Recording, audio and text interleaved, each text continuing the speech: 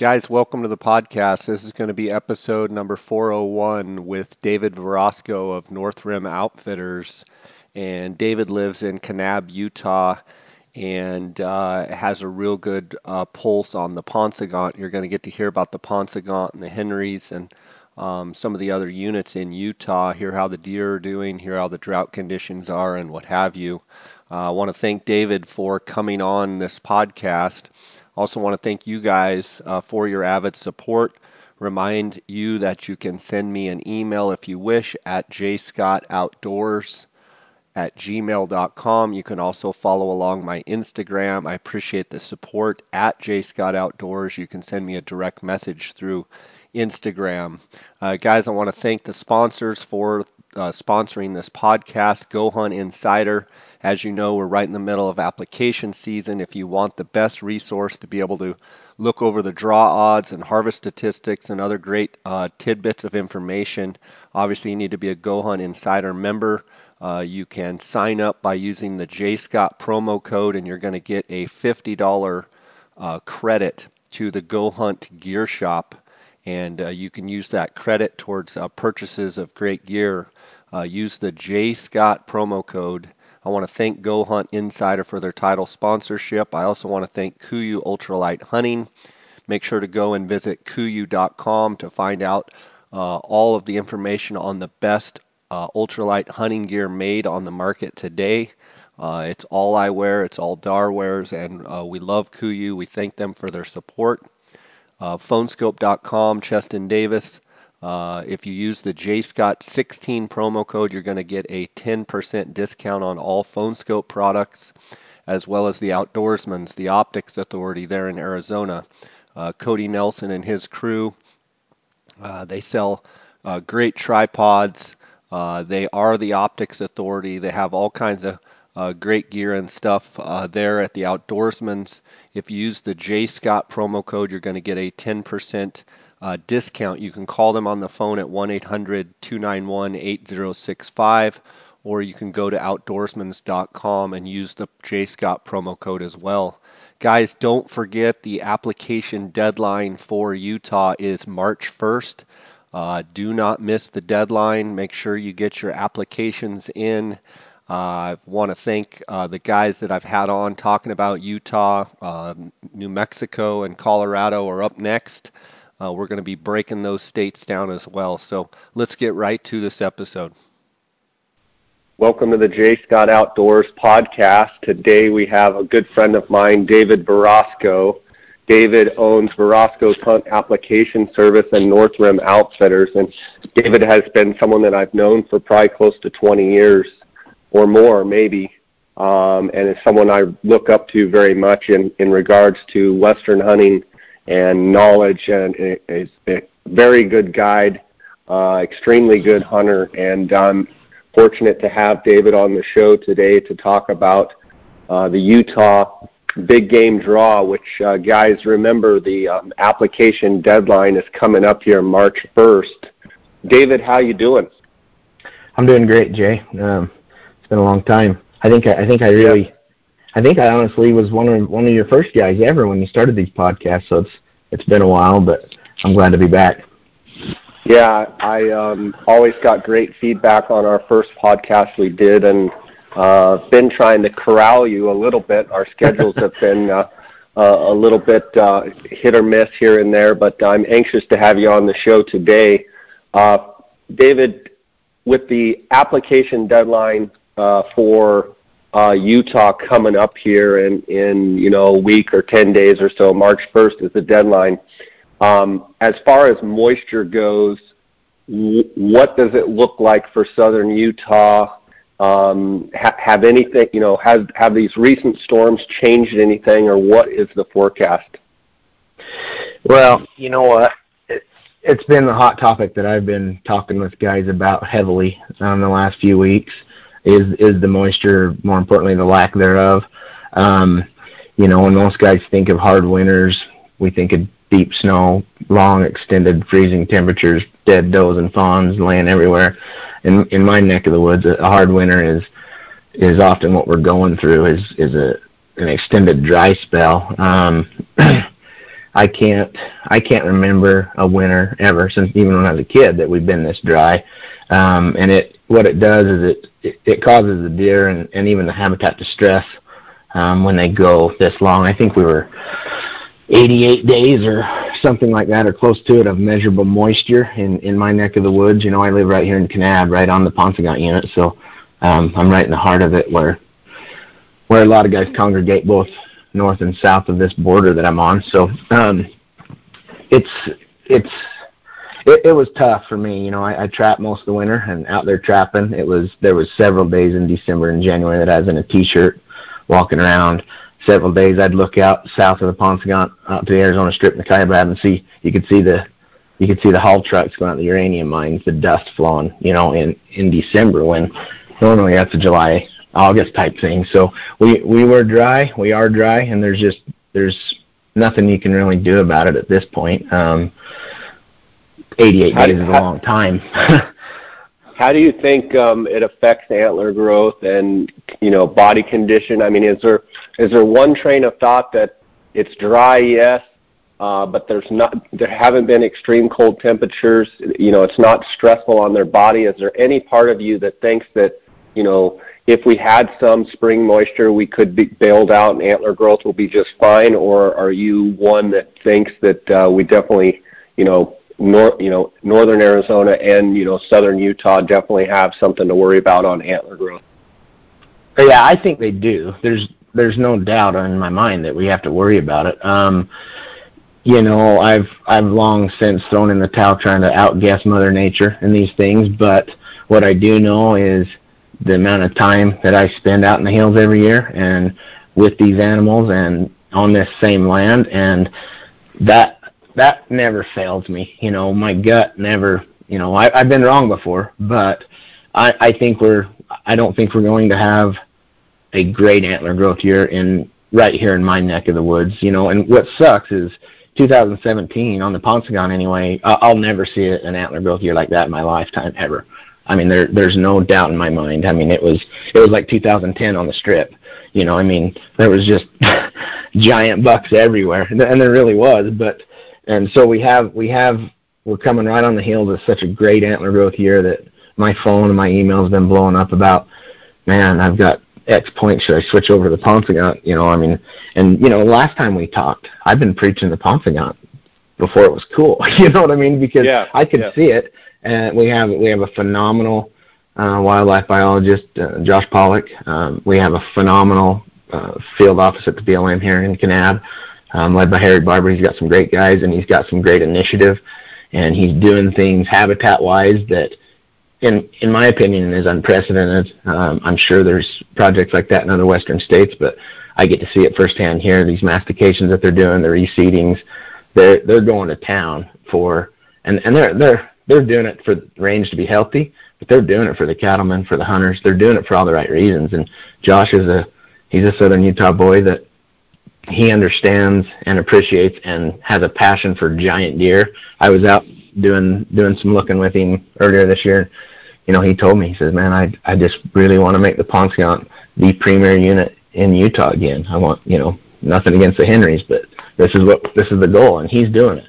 He's doing it with different strategies, with different opportunities, with different tactics, and it's that coupled with what the BLM doing, in my opinion, is what's really turning this thing around. Now we're seeing the fruits of, you know, maybe what some of us were preaching 5-6 years ago. So it's disheartening for me to see all this hard work and then Mother Nature deliver us a hand of a really dry and stressful winter. You kind of touched on, you know, the stress factor, and it's prevalent in these deer, whether it's deep snow and freezing temperatures, or whether it's no moisture and you know, and dry temperatures. And I think both stress equally.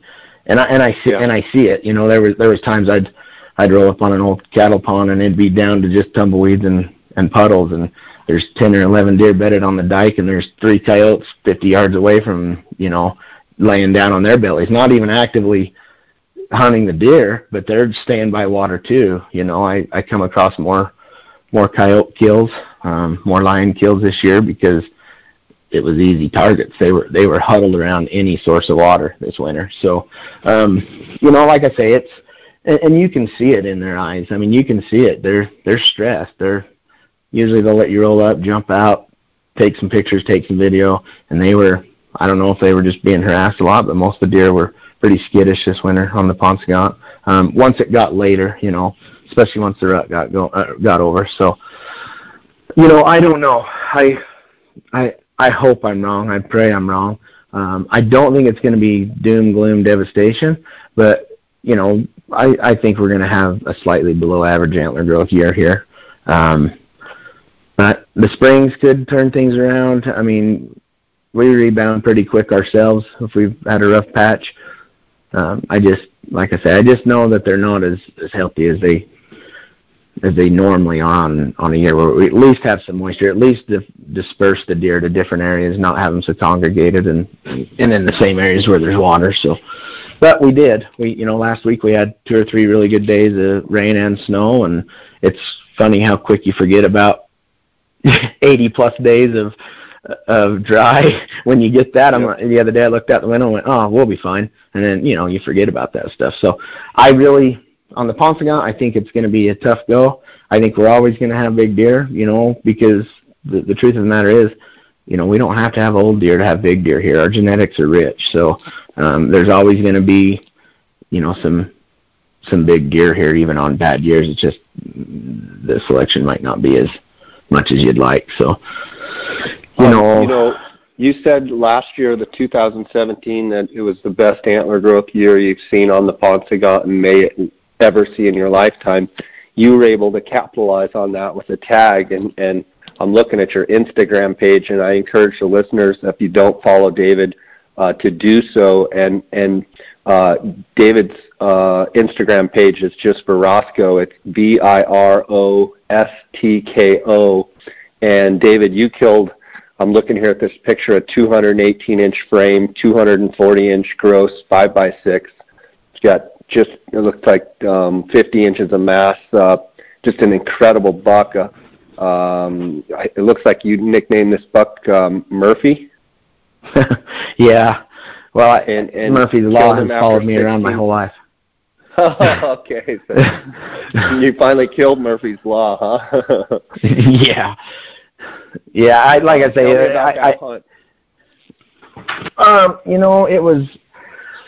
it was pretty stressful, to be honest with you. I had, we never take more than 3 archery hunters a year on the Paunsaugunt, never more than 3 muzzleloader, never more than 4 rifles. So we keep our business more about quality than quantity. We like to specialize in that. Myself and the guys that work for me, we're all cut from the same cloth, and the fact that we just don't want to go kill deer or elk or sheep. We want to hunt the 1%ers, and that's what makes it fun. It's tough to do that when you run a big camp, so we always keep it small. So this year I drew that tag, and I actually had a client booked who had purchased a Paunsaugunt tag, and he purchased a CWMU tag at the same time, and he just said, go, I want to hunt the biggest deer we can find. And so I turned this deer up in late June, and and I knew in my heart of hearts that, well, I'm going to be surrendering my tag and watching somebody else kill it, and which was more than fine. I know the gig. I've done this a long time. So, but a part of me inside was going, man, I hope he chooses to hunt CWMU. and the longer it went and the further it got, I was totally honest with him, showed him all the trail cam pictures, showed him what little bit of video we were able to get of him. The buck lived in a really nasty spot, and ultimately the guy's a stud that I had booked, and he had a giant deer on the CWMU as well. And I told him, I said, man, I really honestly don't think we're going to kill this deer. Where he is, it's going to be tough. He was, I laid actual eyes on him 4 times all year, including the evening that I killed him. And so he was just in a bad spot, really tough place to glass, really flat, really thick. There was some trackable country, but a lot of it was tough. And, I knew he had 2 water sources. He was drinking on a pond, and he was drinking on a little seep. And so it was just flipping a coin and hoping that we were sitting in the right place. And I knew we'd have to kill him on water. And that's what we that's what I finally ended up doing. But what it came down to, I called him, a week before the hunt and said, man, I really think we're going to hunt. If you can give me 28 days, the whole season, I think we might kill him. And, he says, well, if I go hunt somewhere else, are you going to hunt him? I said, absolutely. I said, I'm not going to hunt any other deer. I'll hunt this deer till 28 days is up, and I'll burn my tag with a smile on my face. And he says, well, then I'm going to go hunt the other place. And I hung up the phone and screamed like a little girl. Was all excited that I finally got to go hunt my own tag, and had a buck like this to hunt too. So it was fun. I hunted him pretty much by myself. I was really careful to kind of keep him quiet. In fact, I didn't tell a lot of my own guys, I had a tag till July, just because. But in this day and age, with as competitive as hunting is, especially on these premier units like the Henrys, the Ponscon, the Strip, I couldn't remember after the hunt we were talking about it. I couldn't remember a time where we've had a deer that big all by ourselves, and there was nobody else that knew about the deer. Nobody had any pictures of him, trail camera pictures of him, nothing. And he was in a spot that I've seen deer in there. I've never seen a big deer in there till this year, and so I knew I wouldn't have a lot of pressure, outside pressure from other hunters if we kept it quiet. And honestly, that was probably the most special part of the hunt for me, is to have a deer like that, not have to worry about out hunting other hunters, just to go hunt him, even though it was pretty gay. I mean, I hate shit in water. I have zero patience, and so it was a test of my to see if I would do what it took to get it done, because I tried hunting him a couple different times.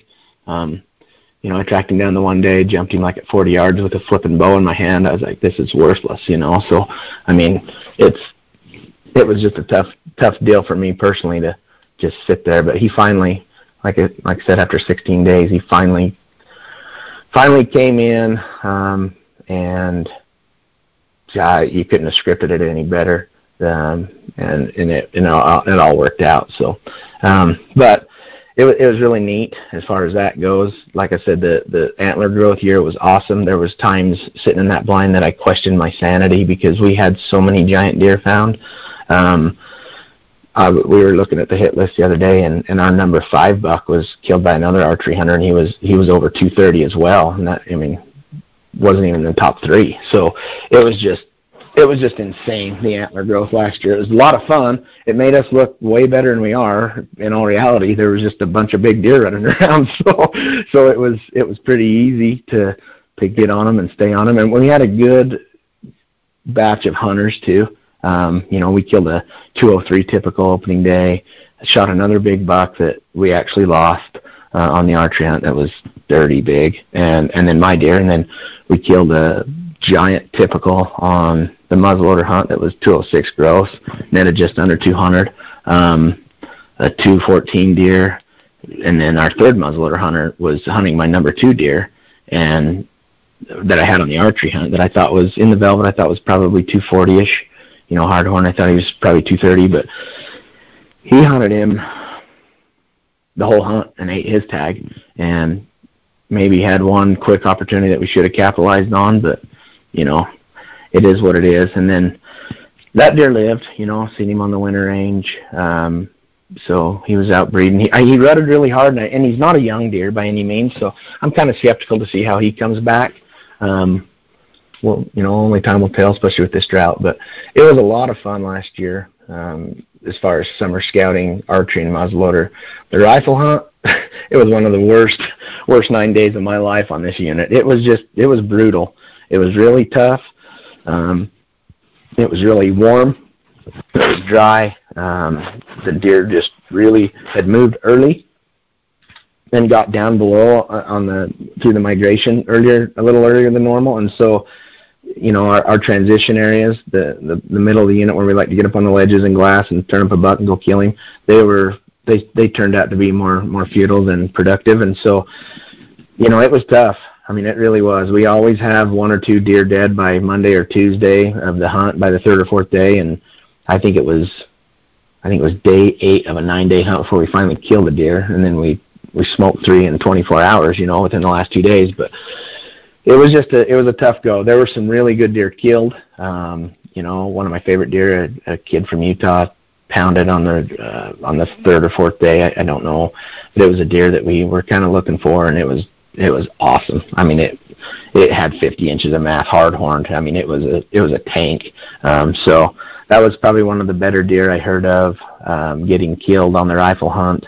But like I say, the good thing about a tough rifle hunt was the carryover it produced, which is the saving grace for the drought we're going through right now here in the winter. So there's a lot of good age class, a lot of good solid bucks that made it through that have potential to really be something next year. So moving forward, even with the drought conditions on the Paunsaugunt the way it is, and let's just say it's an average or below average year on the Paunsaugunt, moving forward with the strides that it's made and the habitats made and such, and the age class and what have you that's come back, I mean, are you super optimistic if they keep tag levels, everything the same, that over the next 5, 6, 7 years, obviously, the Paunsaugunt obviously is back, but can it maintain and can it sustain, the level that you're hoping for? Yeah, I have extreme faith in that. Again, because of who's in charge of kind of running the show, who's over this deer herd, Josh Pollock. The guy's a stud, and he has big vision. He understands. He's firm in his commitments, and he listens too. I mean, we have a little committee here, myself, White Heaton, some of these other guys called Friends of the Paunsaugunt, and we attend a lot of the RAC meetings and stuff, and really push for what we want to see get done. And before we ever do that, we counsel with Josh and kind of see what his picture is, and it's just a really good working team, because you have guys that spend 200 days out in the hills on this unit that understand the deer and understand what they're seeing, coupled with Josh, who's extremely knowledgeable in wildlife management and biology. And so I do see the future just going really good. I don't think it's going to be mismanaged with numbers. If anything, I think it's going to grow with opportunity. Case in point, there's a new cactus buck hunt this year on the Paunsaugunt, which I've been jumping up and down on the hood of my truck for years to do, because we have a lot of cactus bucks for whatever reason. I mean, on any given day, you can go out and at least see 2 or 3. I've videoed as many as 9 in one herd.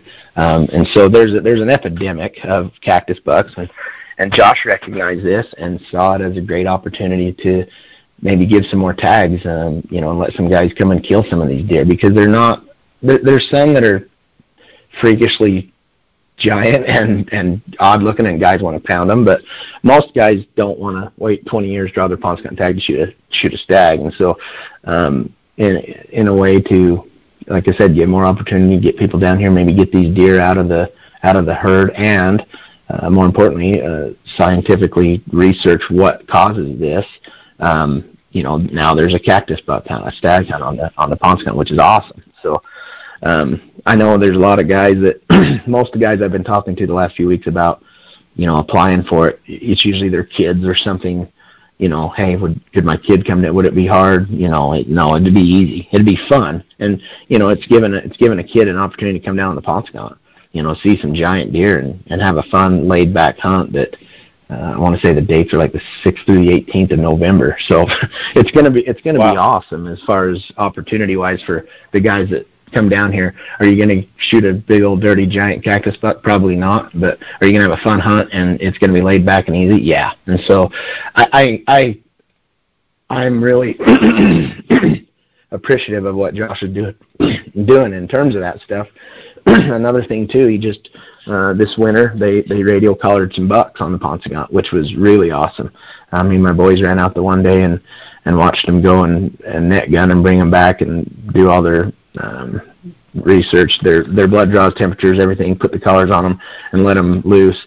And Josh's goal and the DWR's goal with that is to just monitor migration patterns, because this deer herd is unique in the fact that they migrate because they were told to when they were babies, and that's it. I mean, it's not weather related, it's not feed related, it's not rut related. They just pick up and mass exodus, around the 1st of October, through the month of October. And so it's kind of neat to see how far some of these deer have gone. He was showing me the studies they did last year, and on some of the does, and it blew my mind how far some of those does went. I'm talking not just on the Paunsaugunt, they were on the Beaver unit, Panguitch Lake unit. I mean, not Beaver, on the Panguitch Lake unit, and traveling into Arizona. You know, I mean, it was just crazy, and the time frame that they did it in.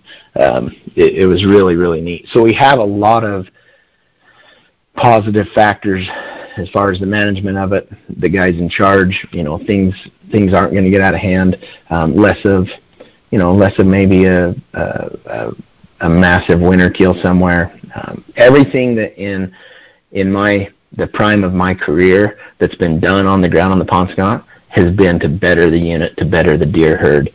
Whether it's what I just talked about, you know, the big 10-foot fence they ran down 89 east of Kanab here to save the highway mortality. You know, I mean, everything's going in the right direction to make this unit and to keep it, you know, the best in the world. So I'm really excited. With all that being said, just phenomenal to hear, you know, the excitement in your voice, because I know years ago it was like, oh man, what, you know, the crown jewel of Utah, and it just, you know, went to crap, for lack of a better term. But it's so cool to hear the excitement in your voice. I'm sitting here thinking, as an Arizona resident, if the Paunsaugunt herd is doing phenomenal and it is a migrating herd and they've put in this big fence, I mean, is 12B on the Arizona side, obviously the quality of that hunt goes up for that late hunt, because a lot of those Paunsaugunt deer, you know, migrate into Arizona. Am I thinking correctly in thinking that, you know, possibly the 12B is going to, you know, have a surge in, you know, quality? Yeah, I don't. Excuse me.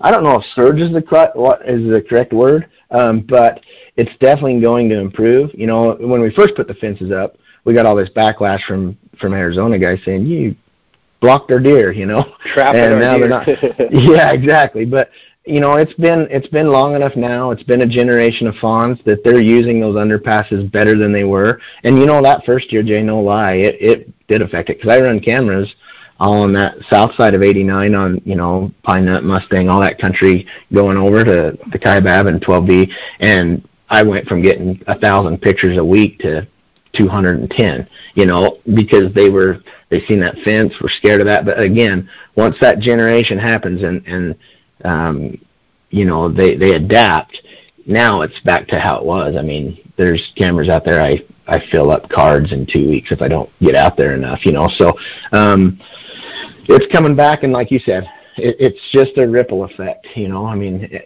the more deer that make it on our side, if we share that deer herd with Arizona, absolutely. I've never been a firm believer that a bunch of our deer go over there anyway.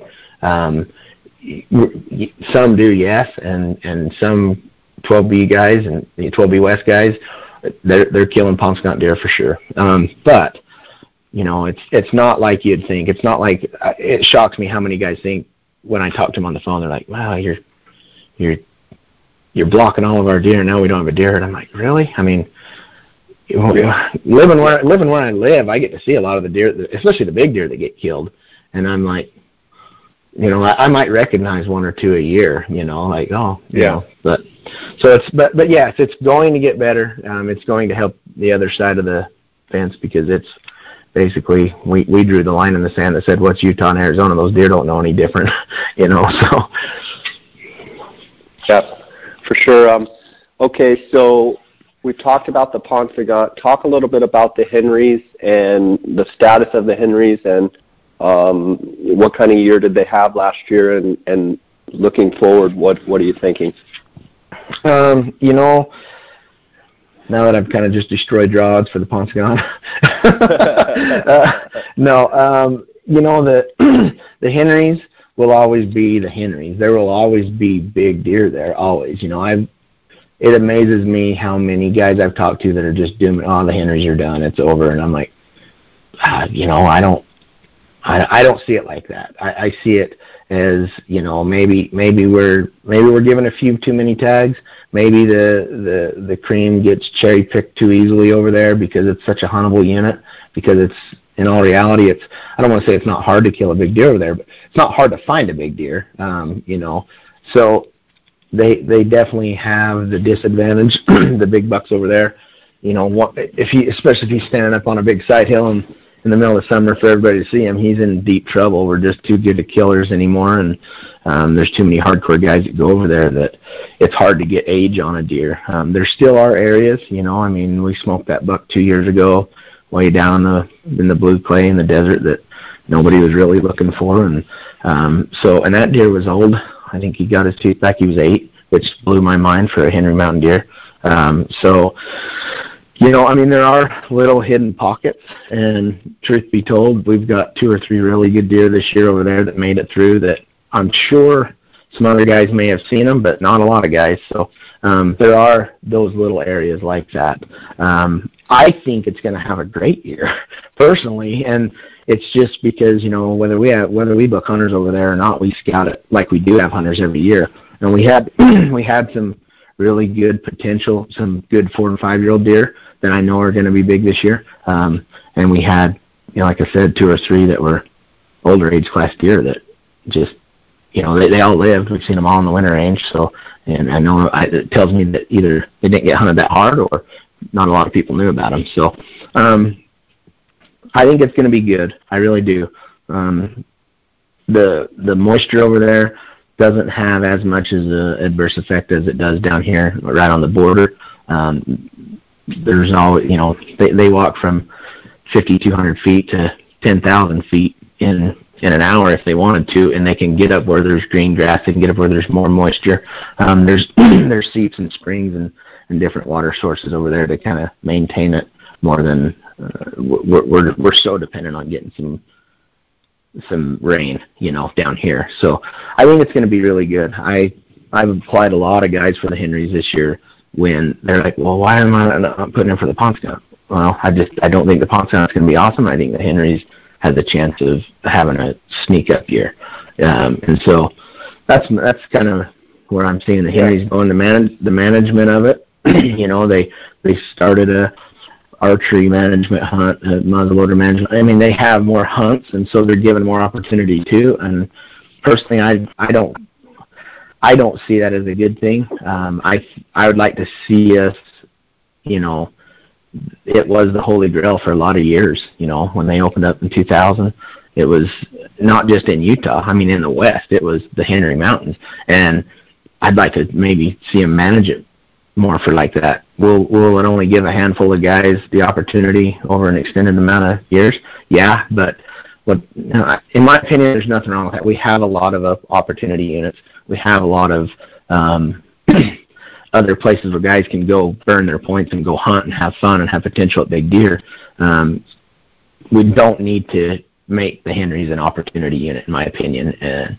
So I'd like to see them throttle it back a little bit. I'm not over there managing it. I'm not trying to keep with their age class of their buck to doe ratio, so it's easy for me to sit out here and say that, but that's just a personal opinion. The one unit that I think is going to really shock and awe guys this year is the Oak Creek, the Fillmore Oak Creek area. It's been coming on strong lately, and I've actually been dumping a lot of clients on that one this year in the application game, just because I think it's short-lived. It's starting to get a little bit of a buzz now, and they started doing landowner tags a few years ago, and so it brought in the hardcore guys, and we've been fortunate enough to kind of cherry pick a few of the good deer off there the last few years. But it's on fire. One of my main guides, Neil Clayton, he lives in Delta, so he lives right on the unit, and he gets to see it just as much as I get to see the Ponce Scout. And we were talking the other day. He says, "Man, there's still snow high and there's green grass on the north slopes. It's the deer are healthy, they're fat. They had a perfect winter. There was really good carryover. We had 4 bucks that were 200 or over that squeaked through. So, there's going to be. I think it's going to have a phenomenal year. I think after this year, it's going to be. People are going to have 3 choices in my mind in Utah for a big deer instead of just Ponce Scout or Henry, Ponce Scout or Henry. I think guys ought to start looking at the Oak Creek really hard, and if especially if they're a real physical hunter, because it's not an easy mountain. There's hardly any roads on it. It's as close to a sheep hunt / mule deer hunt as you can get as far as the terrain, which is awesome. I mean, it has that, gives that opportunity for those guys that can get it done, and it kind of keeps some of the other guys out. So I think it's going to be really good. Are there any other deer hunts, looking at these late muzzleloader hunts, looking at some of these rifle hunts, are there any other units that you say, a guy can maybe find a decent deer, or, let's say someone's, looking for a, 170 class deer? Are there a couple other units that jump out at you as might fall into that category? Oh, for sure. For sure. I mean, our general season hunts, in all reality, they smoke our limited entry hunts in terms of size of deer, in terms of number of size of deer even. I mean, there's some of the best deer we kill. Our governor's tag deer hasn't been killed off the hinge of the Ponscot in a lot of years. It's come off general season units. Granted, it's a general season unit that might be loaded up with some private where a deer can get old, but, there's those late muzzleloader hunts I think are awesome in the fact that it gives guys opportunity. You're not just solely going for Ponscot Henrys. Your limited entry points on those late muzzleloader hunts are applied directly for those hunts in particular. Even though they're a general season unit, the DWR deems it as a limited entry experience.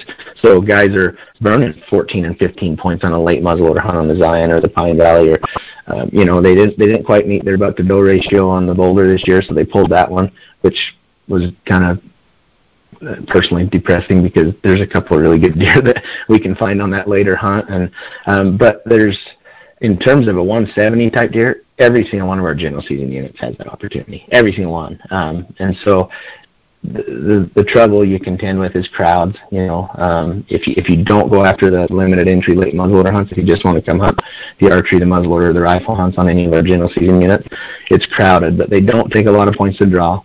It's something you can draw 3 or 4 times in a 12-year period, 15-year period, to where you can come back, put boots on the ground, gain more knowledge, as close to the old school, family hunts, big camps that you can get if you get it right with a group of guys, and you can start figuring stuff out. I mean, there's some really good hunting opportunity-wise and some really good bucks to be had on our general season units. So I definitely wouldn't hesitate in a guy coming out here hunting just to see it, because there's a lot of good opportunity. David, I know you have limited time this morning. Tell me a little bit about your application service and how you perform your application service. So basically, it's kind of modeled after a lot of the ones that are out there now. I've been doing it for a lot of years. Never really hung a shingle on it or solicited it much until a few years ago. Just decided that I've got a 10-year-old boy and a boy that turns 9 here in a few days in the house, and a light went off one day, and I've got the best 10 years of my life ahead of me with those boys. So I decided to make a run with it, but it's a small run. My business model is different than most of them out there. I want less is more to me. The Jerry Maguire approach, fewer clients, less money, that type of thing, but enough to pay the bills and experience, like I said, the best 10 years of my life with my boys here. So that's why I decided to do it. It's something I've had a passion for. My dad never really hunted out of state growing up, and the minute I turned 16, I was burning tires off trucks just to go see this stuff. So I've always had a desire for research and to see if the grass is really greener on the other side of the hill. And so I've just taken that passion and what I've done the last 20 years of my life and turned it into a business. So the way the application service works is we sign you up as a client. We take care of all your applications for you. We apply in 20 different states, a handful of states east of the Mississippi, all western states, Alaska included. And it's whatever level you want. I have guys that do a few states themselves. We handle the rest. I have guys that just want some consulting and some advice that are members, and then I have guys that it's out of sight, out of mind. They fill out the portfolio application for them. We build it for them and spend a fair amount of time on the phone with them during those first 3 or 4 conversations to get some knowledge of who you are, what your goals are, where you want to be hunting in short-term and distant future, and we construct those portfolios based off that individual's goals. I can tell you there's not two application portfolios in my system that mirror each other. Everybody's different. Everybody wants to do something different, and so the customization, the personalization, that's what we excel in. You pick up the phone, you drop me an email, you're going to get me, and I'm going to take care of everything that you need taken care of, whether it's in my wheelhouse or maybe a little bit outside my comfort zone. We'll get it figured out. So the knowledge we have internally with a couple of my working partners is great. Speaking of which, I've recently went into business with a couple guys and we developed an app called Basecamp, which is a mobile app that's on your phone that you can have all your draw odds at your fingertips. We expanded it to the realm of some other neat features. We have a storefront where we sell hunting apparel, optics, gear. We're coming out with our own line of dehydrated food. In fact, that'll be out in about 2.5 months. We went through all the testing, USDA, everything. We're working on packaging right now, really similar to Mountain House, but it's built to taste better, to be cleaner for the hunter, with the big push that everybody's doing with the fitness and the hunting. There was nobody really capitalizing on that, so I'm excited to get that out there. Basecamp has all the draw odds you need currently right now for Utah, New Mexico, Wyoming, Idaho. In the next 2 weeks, we'll have Colorado and Oregon out. But it's been a lot of fun, and it's something that it's absolutely free. Go to the App Store. You can download it. You can have all the draw odds at your fingertips. We have the storefront where you have everything there. You can build your profile, keep track of your points. It's kind of the total opposite of what I do with the application service, but there's a lot of DIY guys out there that just want to know the knowledge themselves. So we were doing the research anyway and just decided to maybe hand it over to the guys that just needed that little bit of edge to get out here and get applying and get some tags in their pocket, come hunting. And so there's a lot of exciting things going on, with what I'm doing personally. Basecamp's just one of them. The application service is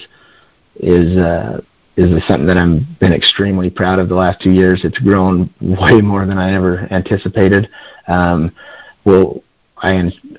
really think I'll hit my goal clientele-wise by probably the end of this year, and then I have a couple other guys that I think are going to come on and just add to this thing and make it be better. Again, the business model with what I have with Verasco's Hunt Application Service is personal attention. So if we do bring another guy on, he's gonna have his clients, and they're gonna have him too, and vice versa. So it's no longer you're going to call in somewhere and get somebody sometimes, somebody another time, be bounced around. You're going to have a personal, consultant that is taking care of all your hunting needs. And right now it's been a lot of fun. So I'm excited. We drew some phenomenal tags last year. I already drew a Dall sheet tag for one of our guys this year in Alaska. We've got it stacked to where this personal attention allows you to really get strategic with the guy's points in his portfolio, not just blanket apply them. The reason we draw so many tags is because we really look at it. We spend time on the phone, which, if you had 500, even 500 guys, I don't know if you could get it done. I mean, this keeping it smaller is a lot of fun because we're drawing tags and booking hunts and watching big smiles in the fall. So I'm excited about it. Good stuff. Your guide service, North Rim Hunts, what exactly do you guys guide for in the state of Utah? Every animal, or are you? Yeah, pretty much. Utah's not known for big antelope, and so once in a blue moon, we'll book an antelope hunter. If they draw a tag, especially down here, in the Southwest Desert Country, or around home on the Paunsaugunt or the Plateau Park, or things like that, we'll take an antelope hunter, but not very often. We specialize mainly in deer and elk. We'll take sheep hunters whenever we can get them. It's just we don't issue a lot of tags. That's the one bad thing about Utah from a non-resident perspective is it's the toughest state in the West to draw, and so non-resident wise. So when we get a sheep hunter, we're pretty giddy about it. But We specialize in deer, elk, sheep, mountain goat, same thing as a sheep. Once in a while we book a mountain goat hunter. We're always up there scouting them and looking at them, whether it's sheep or mountain goat. So it's just, like I say, it's tough to book a client on it because of the few tags that are issued. But yeah, I know you've got another appointment real fast. We'll end on top 5 elk units in Utah. Go. From my viewpoint, I've always been in love with the Boulder. I think it's just a nasty unit that can hold deer or hold bulls over to an older age class to where you're not going to kill them all. So it has that potential to always have big bulls, strictly because of the terrain and the habitat of the unit. So the Boulder's one of my favorite units, and this is strictly from a non-resident's perspective. Another reason I like the Boulder is they have random tag, in their hunts. So you're not just going after that one Beaver Mountain tag or that one San Juan tag, so you have a chance at something that's random after you weed out a max point pool guy as well. So I like the Boulder. I like the Beaver. Of course, the San Juan. It is what it is. I actually like the Southwest Desert a lot. My brother had a Southwest Desert late tag last year, and we had a couple just dirty bulls found. The problem with the Southwest Desert is, two things. They break and they're border jumpers, so they might be in Nevada, they might be busted up, and that's what happened on the bull we had for my brother. He broke all the pieces, so he ended up turning his tag back, but it has huge potential. It's not my favorite unit to hunt, but it grows big bulls, and is for an opportunity as a number 5, an opportunity unit, I'd look at the Fish Lake. There's more random tags issued on the Fish Lake than any of those units I described, almost put together. So the opportunity to put a tag in your pocket is great. There are some big bulls on the Fish Lake. It's a giant unit. You hunt them anywhere from sage and cedars to above pines, So I mean, it's diverse. There's a lot of area to hunt. It never is too crowded. Certain areas always are, but I like the Fish Lake for guys that are looking for, a 330 plus type hunt, where they're going to be in a lot of action, a lot of elk.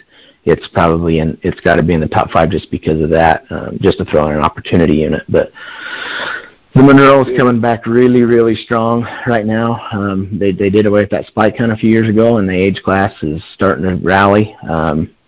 There was a giant bull I think the Time's Up guys killed with one of their family members. I think it was on the archery hunt. It was over 400. So, I mean, the Monroe's making a surge for sure, in a comeback way. So it just, like I say, Jay, it just sucks when I talk to these guys about Utah because there's so few tags that it's hard to, the bulls are there, the bucks are there, the sheep are there, whatever's, the animals you want to hunt are there.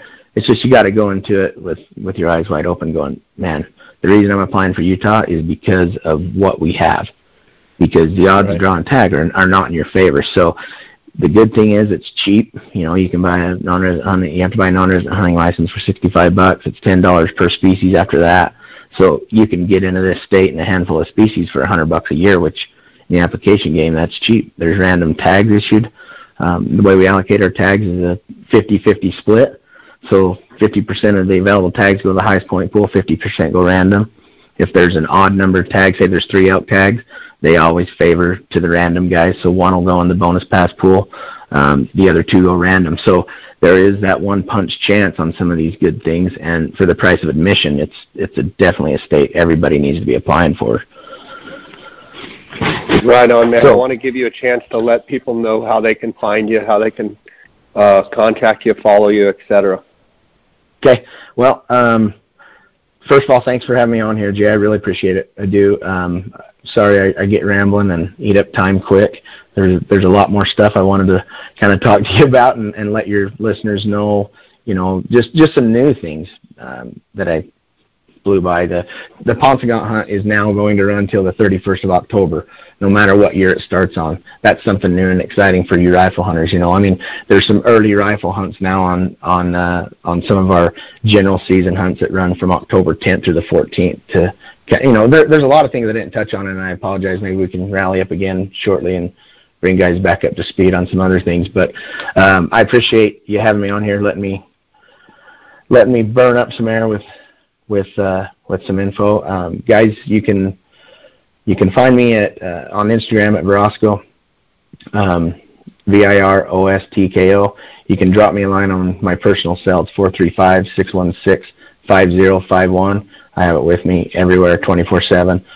Or you can drop me an email at northrimhunts@gmail.com. That's Northrim, like the Grand Canyon, hunts with an S, @gmail.com. And I'm looking at your website, ViroscoHunts.com. Oh, it's a sweet website. Yeah, and we just launched that about a year and a half ago too. So yeah, ViroscoHunts.com. It shows everything what we do as far as the application service. Northrim Outfitters, the guiding service. There's an application page that you can fill out a application form if you're wanting to let me take care of your hunt application needs, your hunt booking needs. So check it out, guys. Thanks so much, David, and congrats on such a big deer and getting to shoot a giant yourself. I know you're always helping clients, but it's always nice to get a big one yourself. Congrats on that, and thanks for sharing and spending time with us here this morning. All right. Well, thanks for having me, Jay. Appreciate it. All right, buddy. God bless. Take care. You too. Bye.